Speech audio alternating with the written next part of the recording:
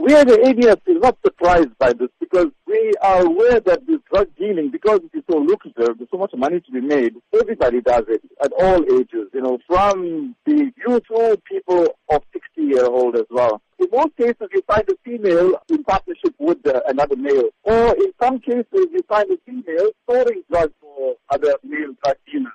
Earlier last month, a 51-year-old woman was arrested with the drugs valued at 15,000 rand, and then later in the same month, a 61-year-old woman was arrested for dealing drugs.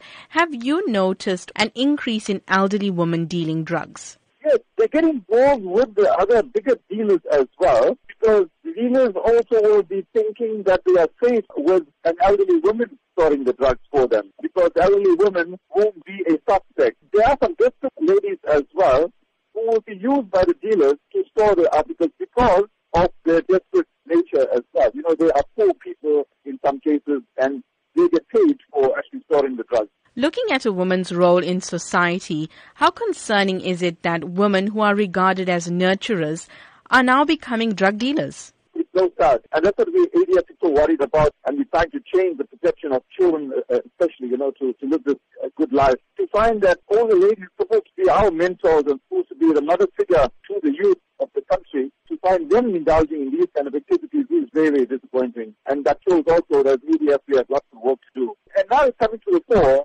that more and more females are involved. So maybe we need to look at a new campaign to target the females, to make them feel bad, that they were supposed to be the mother figures and protecting the youth, and they are actually assisting in making matters even worse than it is. They must feel guilty about this.